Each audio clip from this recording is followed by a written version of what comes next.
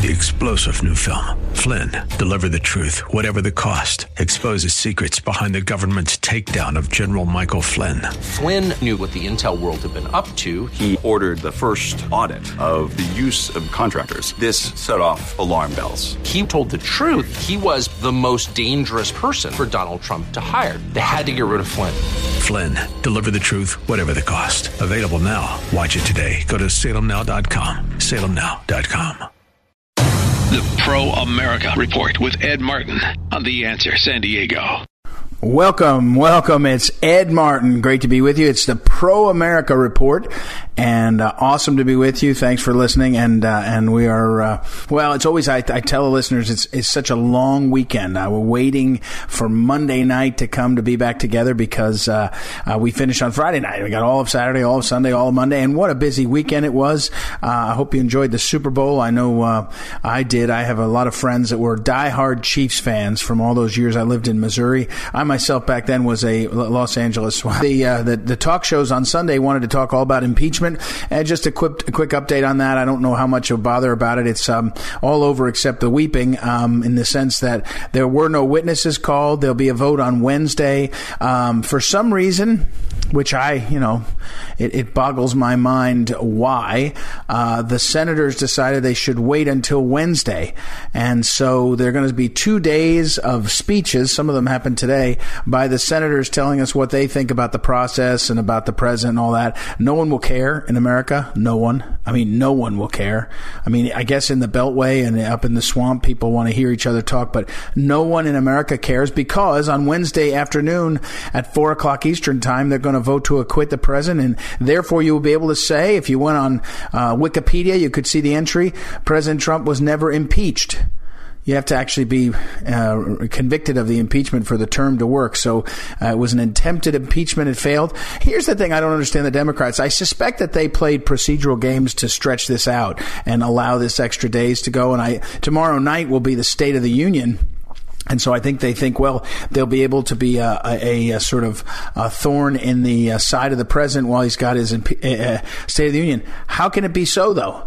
It's going to look like he won again. He's going to win on Wednesday again. So on Tuesday night, he's going to do a laundry list of accomplishments. I mean, one after another. It's going to be, like accomplishment after accomplishment, which is how those speeches go. Trust me, I know one of the guys that is helping to write it this year and has the last couple of years. And it's a laundry list. And if you're good at it and you're effective at it, you can really make it clear. Make it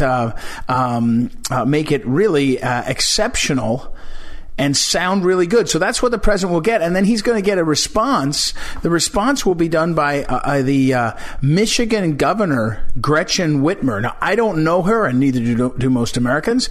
And so now what do you think is going to happen? She's going to do the response. No one will care or listen.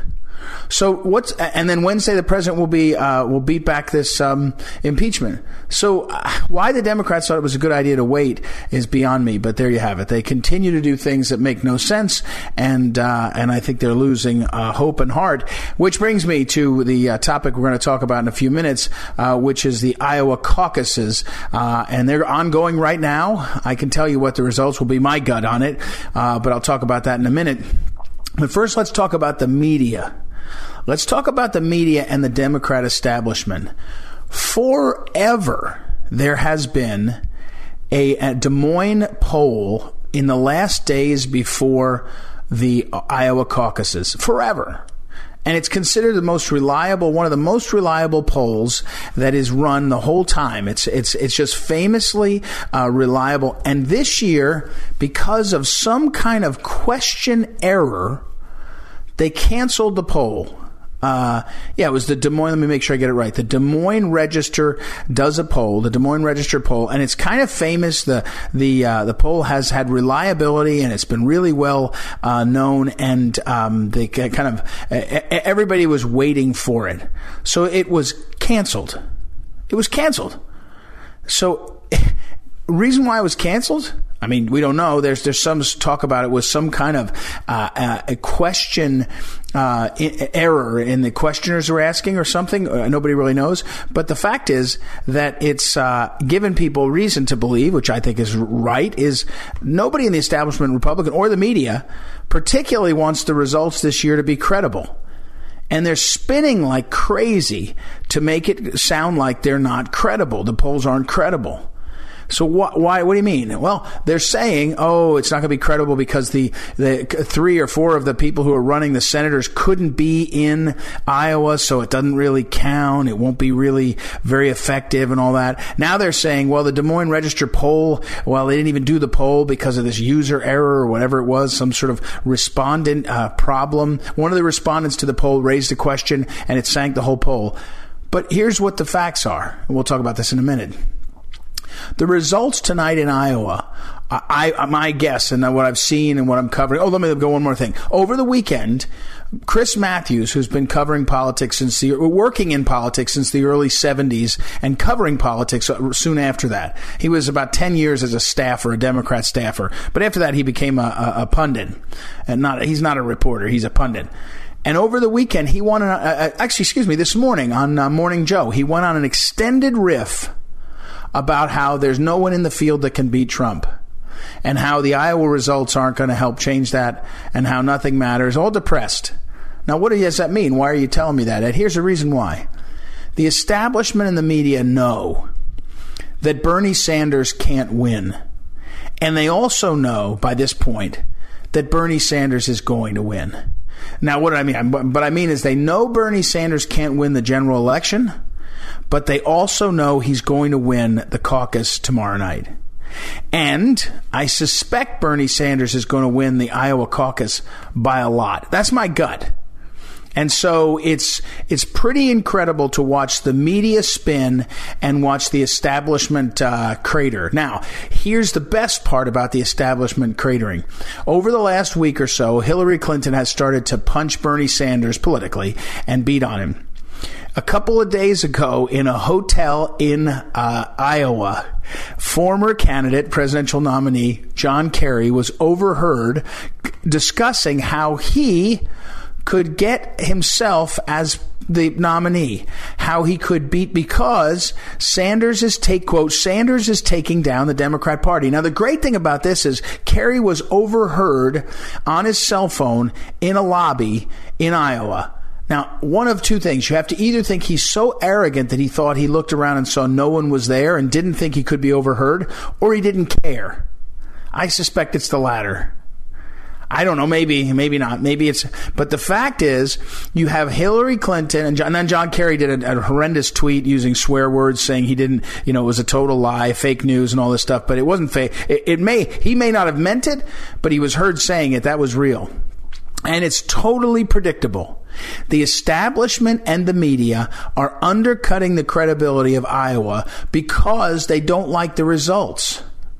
They don't want the people in this country to wake up on Tuesday morning with the message that Bernie Sanders is going to be the nominee.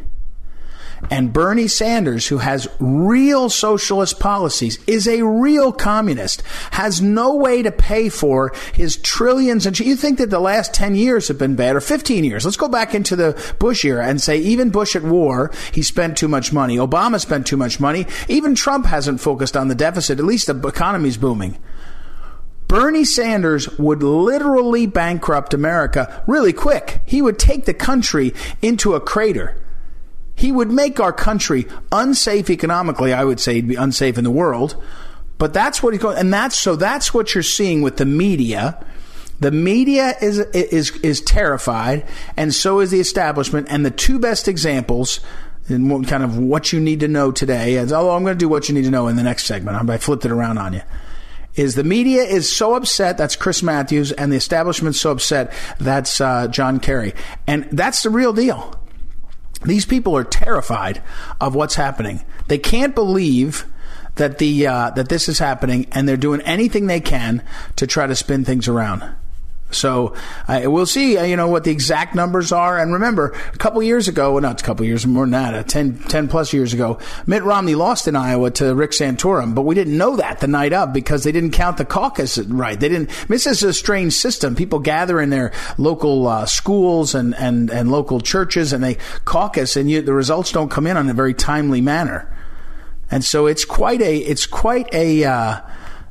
experience, but it's really, really fun to watch. And we'll talk in a minute when we come back what you need to know on this one, because it's a huge problem for the Democrat Party. It's the civil war of the Democrat Party. All right, one quick reminder.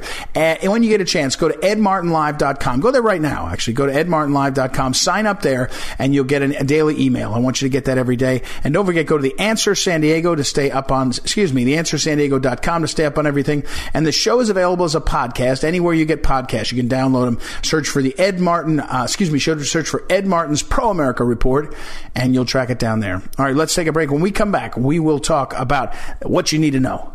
I delayed it one segment. What you need to know coming up after the break. It's Ed Martin here on The Answer San Diego. It's the Pro America Report. Be right back. Streaming now at theanswersandiego.com and radio.com. This is the Pro America Report on The Answer San Diego.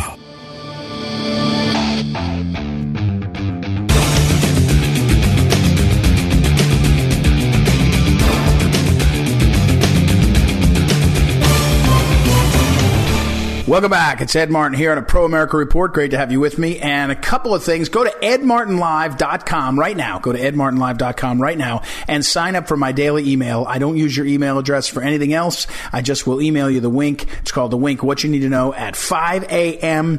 Pacific time, 8 a.m. East Coast time every morning. So go there and sign up. All right. This is it. This is what you need to know. This is the most important thing I can tell you right now. Bernie Sanders is absolutely, positively surging in the Democrat contest to be the nominee. He is winning in Iowa because of lots of things. I'll tell you the biggest one in a minute. And he is surging.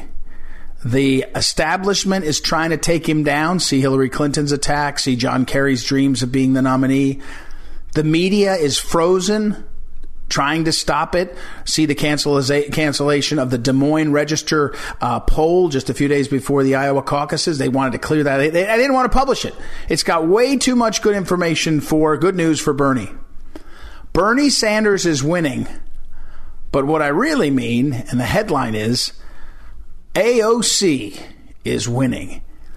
AOC is winning the Democrat primary for president. It's happening before your eyes. Now, let me walk you through it. Congresswoman Alexandria Ocasio-Cortez from New York State, a year and a half ago, whatever it was, she ran and beat the incumbent guy named Crowley, had been in office forever, a Democrat. In a primary, she wins, okay? She comes in office, everyone says, wow, what an amazing story, rags to riches, she was a bartender. Well, she was a bartender, but she was not just out of nowhere. She was handpicked by the machine, the leftist machine, to run and become a leader. Now, they picked out other people.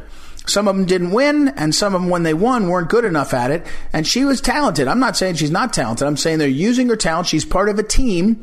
And part of the team that picked her out was coming out of the Bernie Sanders campaign. Her first chief of staff was a Bernie Sanders person. Well, she ran. She volunteered. AOC did in Bernie Sanders campaign. But here's what you need. Watch the trajectory here. Last spring, I think maybe February or March, could have been into even April. It could have been April. I'm not sure. AOC did a series of appearances with Elizabeth Warren. She did a few, I think, with Bernie Sanders. She was talking about she wasn't sure what she was going to do and who she would endorse, but she definitely didn't want the establishment, didn't want the same old, wanted to see the Green New Deal, wanted to see the big ideas that she's pushing, huge socialist ideas. And what happened? Over the summer, there was like a constant hum. Who's she going to endorse? What's going to happen? In October, just 4 or 5 months ago, she endorsed Bernie Sanders.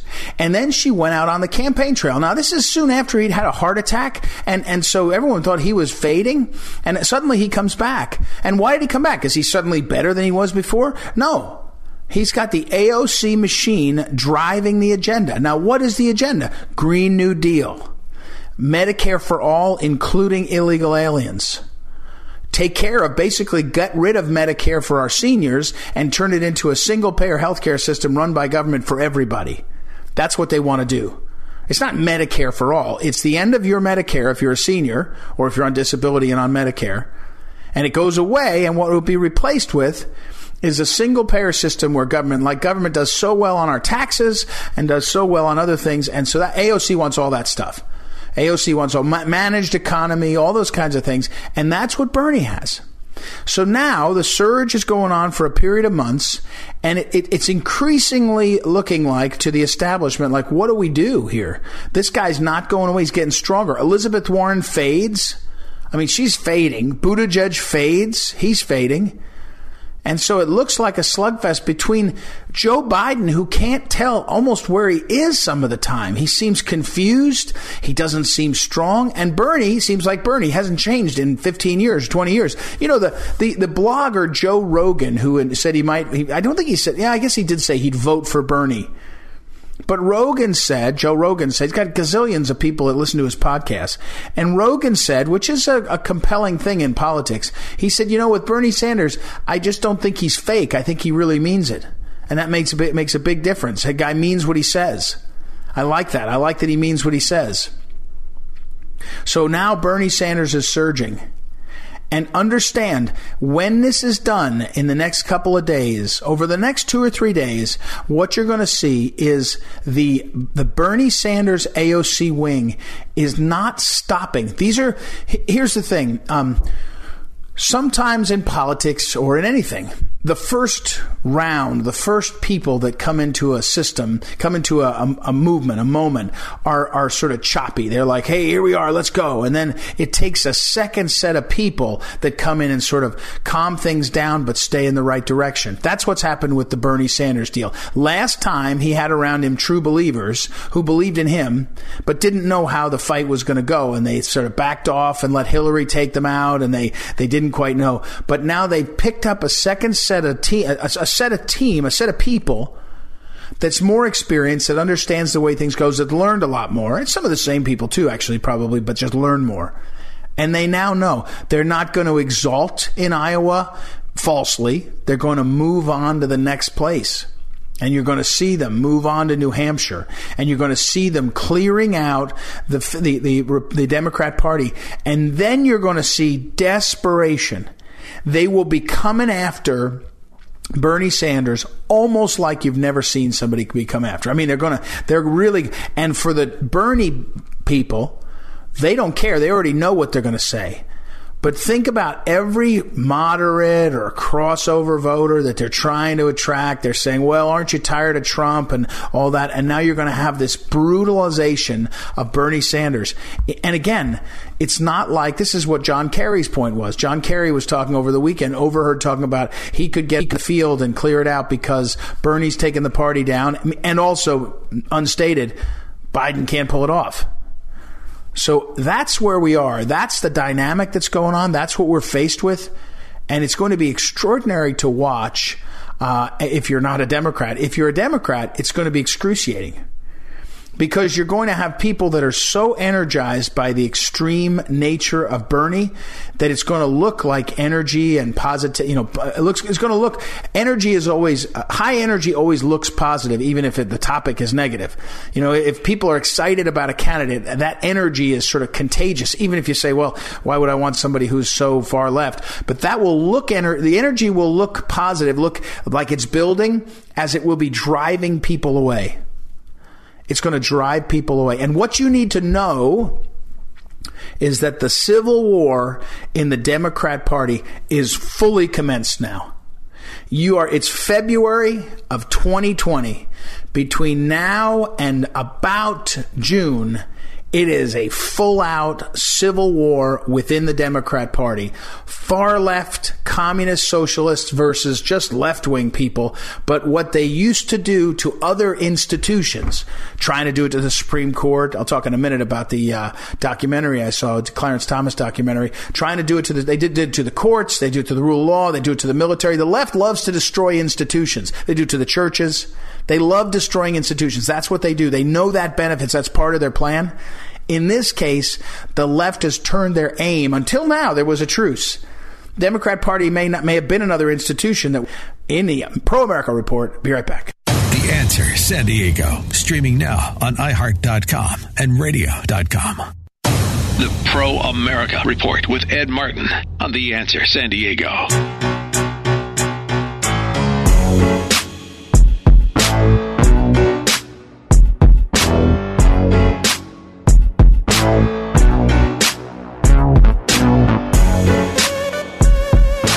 Welcome back. Ed Martin here in a Pro-America Report, and our next guest is Tamara Scott. Tamara wears a bunch of hats. She's from Iowa, and she organizes Iowa for Conservatives, has helped Concerned Women for America, the Phyllis Schlafly Eagles, all these different groups she helps. But she also wears a couple of official hats. She's on the Republican National Committee as Iowa's National Committee woman, which is a particular job that the Republicans of the state select. As I mentioned earlier, they have one committee man and one committee woman from each state. So she's elected to that. It's kind of by the party, and that's a big job, which includes meetings every year. There's 168 members of the RNC. She's one of them. But within the RNC, she's also been named the chair of the Faith Advisory Board for the RNC. And that's why I brought her on, because I noticed, Tamara, you spoke earlier in the week about this, and I noticed Mike Huckabee wrote about this last week, a piece that was passed around about Donald Trump and religious liberty and what he has done. So first of all, welcome, Tamara, and how are you tonight? I'm doing great, Ed. Thank you very much for having me on your show. It's great to have you. So tell me what you were, tell my listeners, tell them what you were talking about earlier this week with me about the president on religious liberty, specific things he's undertaken. The press doesn't even cover it. So walk us through some of that. Well, and we had a rally right here in Iowa last night, and some of the folks who left said they'd never been to a rally. They had no idea the accomplishments of this Trump administration, because exactly as you said, they don't hear them in the media. And so especially on the issues of faith, life, we know some of the first actions he took were on life. But to quote some of our stalwart leaders in the faith community, the parachurch organizations, we've never had a more receptive, effective, and responsive president in the White House in the last century to our issues on faith. And so January 16th was actually Religious Liberty Day, or Religious Freedom Day, and most didn't even know it existed, but it comes after the statute that Thomas Jefferson wrote, I think, back in 1786, and it's assuring that everyone would have what we enjoy as our First Amendment. But as you know, the last administration kind of came after folks. We've had people threatened. We've had, Little Sisters of the Poor, all kinds of those situations. And so on the 16th of January, in the Oval Office, the president invited people, parents, teachers, coaches, students, others from across the globe to tell their stories of persecution. And then working with 9 different agencies, came up with those governing guidelines and policies, because we all know it's in the bureaucratic wing that a lot of these things take place. And exactly. This was actually, the Obama trans bathroom policy came through the same way. It wasn't a law that was passed. It was pushed on and forced on schools through the same type of way. Only Trump did it legally. He did it right in the method that it should have happened. There's something called guidance policies, and they should be reviewed every 2 years, and they hadn't been done in this particular area since 2003, which I'm thankful Obama didn't do that and just destroy us even further. But this president did, and working with those 9 different agencies in a variety of ways have found they've reaffirmed our First Amendment liberty. He had a young student who had the ash cross on his forehead forcibly removed and told, that he shouldn't have that in school. And you and I both know to young kids what that can do to their spirit and just make them feel like their religion is somehow something they have to hide. And that won't be the case. They're making sure that schools understand that you can no longer threaten or discriminate and that we have the many instances of college campuses where conservative groups or organizations and faith-based organizations are not allowed to have a recognized group on their campus. Well, those colleges will now face losing their federal funds. Right. Tamara, I'm sorry to interrupt you, but we're talking with Tamara Scott. And one of the things I want to pause for 1 second is people forget, and politics, a lot of times people have short memories anyway, but Obama really did go after religion. I mean, he really pushed a sort of pervasive secularist policy agenda, as people say. And I'm reading actually that the first, Phyllis Schlafly, your friend and my friend, the late Phyllis Schlafly, she wrote a book on this called No Higher Power, Obama's War on Religious Freedom. I mean, he really went after it, and the contrast. If it was just the contrast of a president who likes to say Merry Christmas and likes to do these things, that would be enough in and of itself. But more specifically, what you're saying, and we've seen, is intentional forward actions. For 40 years we had presidents, even when they were Republican, they said they loved the Lord. That's fine, but they wouldn't always keep going. They would say, we got a little, just hold on. Trump just keeps charging ahead. I mean, it's really extraordinary to see. Well, and we'd always hear things like, we have to have the majority. And once we got the majority, we have to be careful or we'll lose the majority. Right, right, exactly. They tiptoed. This guy, call him a bull in the china shop, whatever you want. But I'm thankful, and I give Pence credit for being the spiritual underpinnings and allowing Trump to be what he is and the megaphone of the MAGA administration. So it works out really well. But, the first thing he did, remember, was coming after the Johnson Amendment that has silenced so many 501c3s. And last night, Pence said here in Des Moines that they're going to do what they can to make that permanent, and they need to.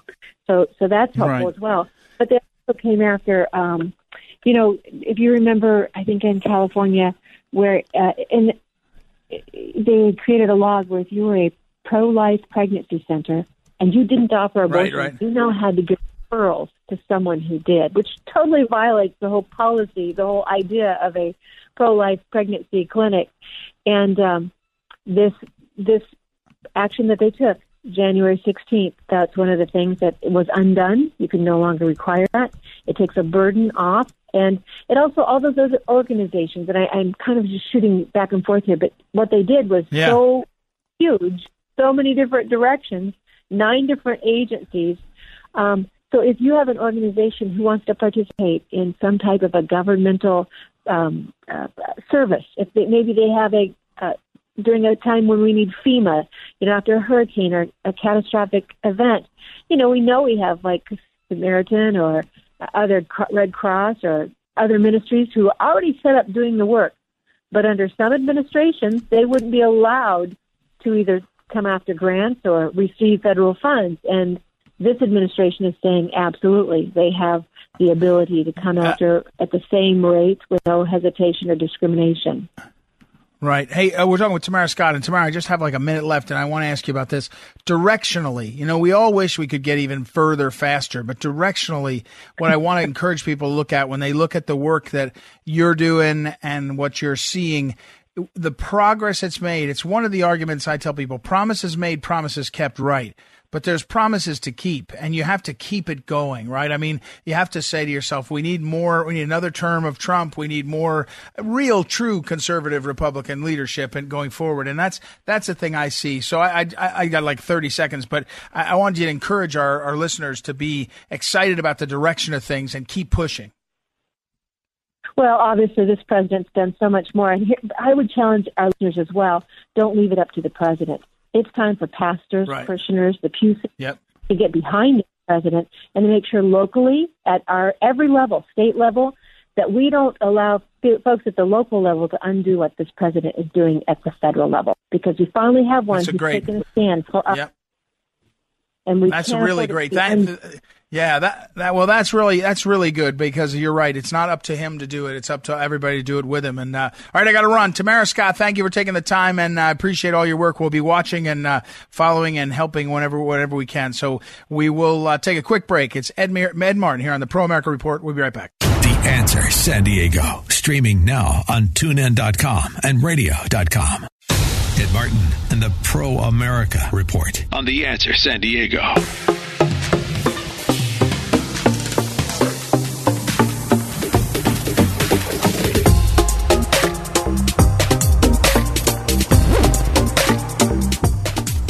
Welcome back. Ed Martin here. Great to be with you. Pro-America Report. And again, don't forget, go to edmartinlive.com. Sign up for my email every day and stay close to theanswersandiego.com for all that's going on. And the show is available as a podcast, Pro-America Report. Search for my name, Ed Martin. You'll find it available iTunes, Google Play, everywhere you get it. All right, let's wrap up a couple of things. I got some emails and some Facebook messages from folks. And by the way, you can email me directly, ed@edmartinlive.com, ed@edmartinlive.com. You can go on Facebook at edmartinlive.com. Gosh, I'm sorry. Ed Martin Live on Facebook. You don't need .com. And on Twitter, a lot of folks seem to like Twitter, at Eagle Ed Martin. Track me down there. I'm pretty active on Twitter. Appreciate it very much. But anyway, I got a couple messages. One message was a follow-up on my interview on Friday with Michael Pack. Michael Pack and his wife, Gina, are the executive producers. In fact, Michael is the director and the main writer for the Clarence Thomas documentary, which just launched on the 31st of January and is out in theaters. And I went to a premiere of it on Saturday night at the Georgetown in Washington, D.C., the Georgetown AMC Theater.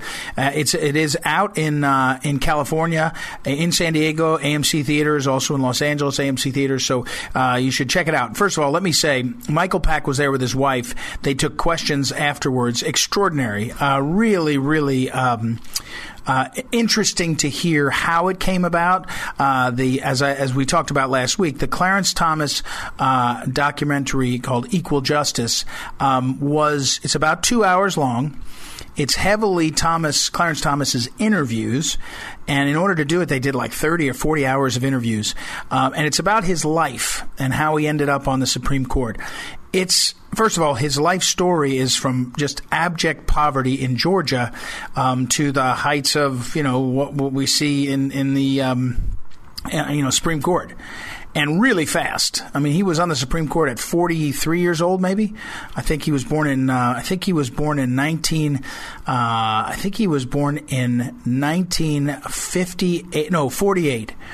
was born in 1948, and he was confirmed to the court in 1991. So 43 years old, extraordinary youth. But I would say the most interesting aspect of going through it in the interviews with him was his description of his relationship with his grandfather, which is sort of central, but more how he decided to go ahead and be above average in school. And he said he just decided that he couldn't have anyone doubt him, so he just decided he was going to be a really good student. And once he decided, he did it. And I think I've used the phrase on the show before, but there's a difference between wanting something, I want X or Y, I want to be X or Y, and deciding just to do it. When you decide to do something, you just decide I'm going to do that. Then you have to figure out how to get there, what it costs, in terms of effort or time or education or whatever, and you get it done. And so it was extraordinary. So good for Michael Pack, his wife Gina, and great for Clarence Thomas. Fascinating story. I would say this sort of quintessential American story. Up from your bootstraps. At one point he says, and of course you'll know I'm partial, the listeners, I went to the College of the Holy Cross in Worcester, Massachusetts, a small Jesuit liberal arts college. That's the same college that Clarence Thomas went to. And when he talked about how he had dropped out of the seminary, he had studied to be a priest, he was home in Georgia, and he had no options. He said, I had no doors open except one door, going to Holy Cross. And he said, that got me out of Georgia and got me to college, and it changed everything. And it was extraordinary to hear him talk about that and to hear him describe how that opportunity transformed things. So I can't tell you, I can't encourage you enough. Find an opportunity to go to this documentary. It's called Equal Justice, the Clarence Thomas story. It's at the AMC theaters in San Diego, in Los Angeles, up in Orange County, around the country. If you're listening on the podcast, like I said, I saw it in Georgetown. I have a friend of mine that went earlier today. I haven't talked to her to find out what she thought. She went to a matinee in the afternoon. But it was extraordinary. It's an extraordinary documentary, extraordinary life. Clarence Thomas, Equal Justice. You should see it. You should see it and take your friends friends and family and support it going forward. It's really valuable. Okay, a few more things. I want you let me talk about the fact that President Trump sort of decided to engage in his classic way with Mike Bloomberg, and he called him Mini Mike. Now, Mike Bloomberg is a very short fella. He's probably 5'6" or something, but he's a billionaire, right? He's a billionaire 58 times over. So, whatever you can say about somebody who's short, it didn't hold him back, right? He's a success. But it is a kind of well-known thing in politics that the taller candidate wins. In presidential politics. I think it's actually always been true. But President Trump tweeted that Mini Mike is trying to fix the debates because Mike Bloomberg has no donors to his campaign. And until now, the way it worked was that the donors... in order to be on the debate stage, you had to show a certain number of donors. And so guys like Cory Booker and Andrew Yang hustled to get $1 donor that counted. Well, over the weekend, the Democrat National Committee announced that they're going to stop doing that and just go to polls and polling. And of course, Mike Bloomberg has spent $250 million, and he does have some polling numbers.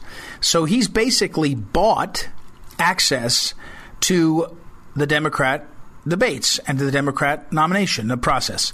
He bought it. $250 million is a lot of money, and he's got, 100 times more if he wants to keep spending. So it's, I guess it doesn't have 100 times more. He's got 100 times more than 100 times more. But anyway, I'm not a math guy. And, but Bloomberg bought his way in. Well, Trump tweeted and said, Mini Mike is trying to game the system. Will he need a box to stand on? And then he said, is he entitled to a box? Well, the point here is the media went crazy and went running around in circles. And of course, he's short, Bloomberg, so it is kind of an issue. And sometimes they do put, especially women candidates in debates, you don't want one candidate to be so obviously different heights, so they will actually let people stand or at least use different size podiums and things. Anyway, it made the media go run and ask Bloomberg if he was going to need a box or any aid, and he had to answer. It's classic Trump, like Little Marco, like Low Energy Jeb, all those kinds of things. It's unbelievable to watch him, have him run in circles. So fun to see, and probably a factor. I mean, people do elect. They look up and they elect their candidates based on what they look like and all. And Trump looks a big, strong guy. If you didn't see the Super Bowl ads, the president had a Super Bowl ad about his efforts to give people a second chance in terms of prison and judicial, reform of our penitentials, criminal justice reform. There you go. Took me a minute to find in my notes. And that ad was pretty good. But the better ad was the ad that ran at the end of the Super Bowl, I thought, where the president talks about making America safer. And a lot of people recognize in sort of strength. You may not like the bluster and things, but Trump is keeping America safe. You feel like that, a lot of people. And I think there's policies to back it up, but some of it is a feeling, and a little tiny fella up on the stage may not convey that. All right, last thing I want to mention tonight, Rush Limbaugh earlier today announced that he has advanced lung cancer. Now, that sounds really bad when someone says advanced and cancer in the same phrase. Advanced lung cancer sounds sad, and it sounds scary, and it is. And so my first thing was sadness. He's an immense talent. Rush Limbaugh is one of the most talented people in terms of communication in the last 50 years. He basically invented talk radio and fine-tuned it. He's like Howard Stern. I mean, I'm not a big Howard Stern fan because he's kind of raunchy, but Howard Stern is a great interviewer. And he took the medium of radio and sort of talk interview radio, and he took it to different heights. He just attracted people. Same thing with Rush. So, first of all, it was sad to hear that, and not a great, not good news. Nice that he brought it up. He's very personal, and we'll keep him in our prayers. We'll keep him in our prayers. He's going to miss some time on the radio station. But nowadays, the medicine's really good. So hopefully, God willing, they'll get him healed up and he'll keep doing his show for more years. He just signed a new deal last year, I think. So I hope he'll do a lot more because he's really valuable and he's entertaining as can be. And he's just a great talent. He's a good guy. He's from Missouri. I know his family pretty well. I know David Limbaugh, my old boss, the late Phyllis Schlafly, knew his family and his mother, Rush and David's mother, very well. She was an Eagle leader, too. So best wishes changes to Rush Limbaugh, we'll keep him in our prayers. Thank you, as always, to our great technical director, Noah, and Joanna for producing out in St. Louis. We'll be back tomorrow night. It's Ed Martin here on the Pro America Report. Thanks for listening.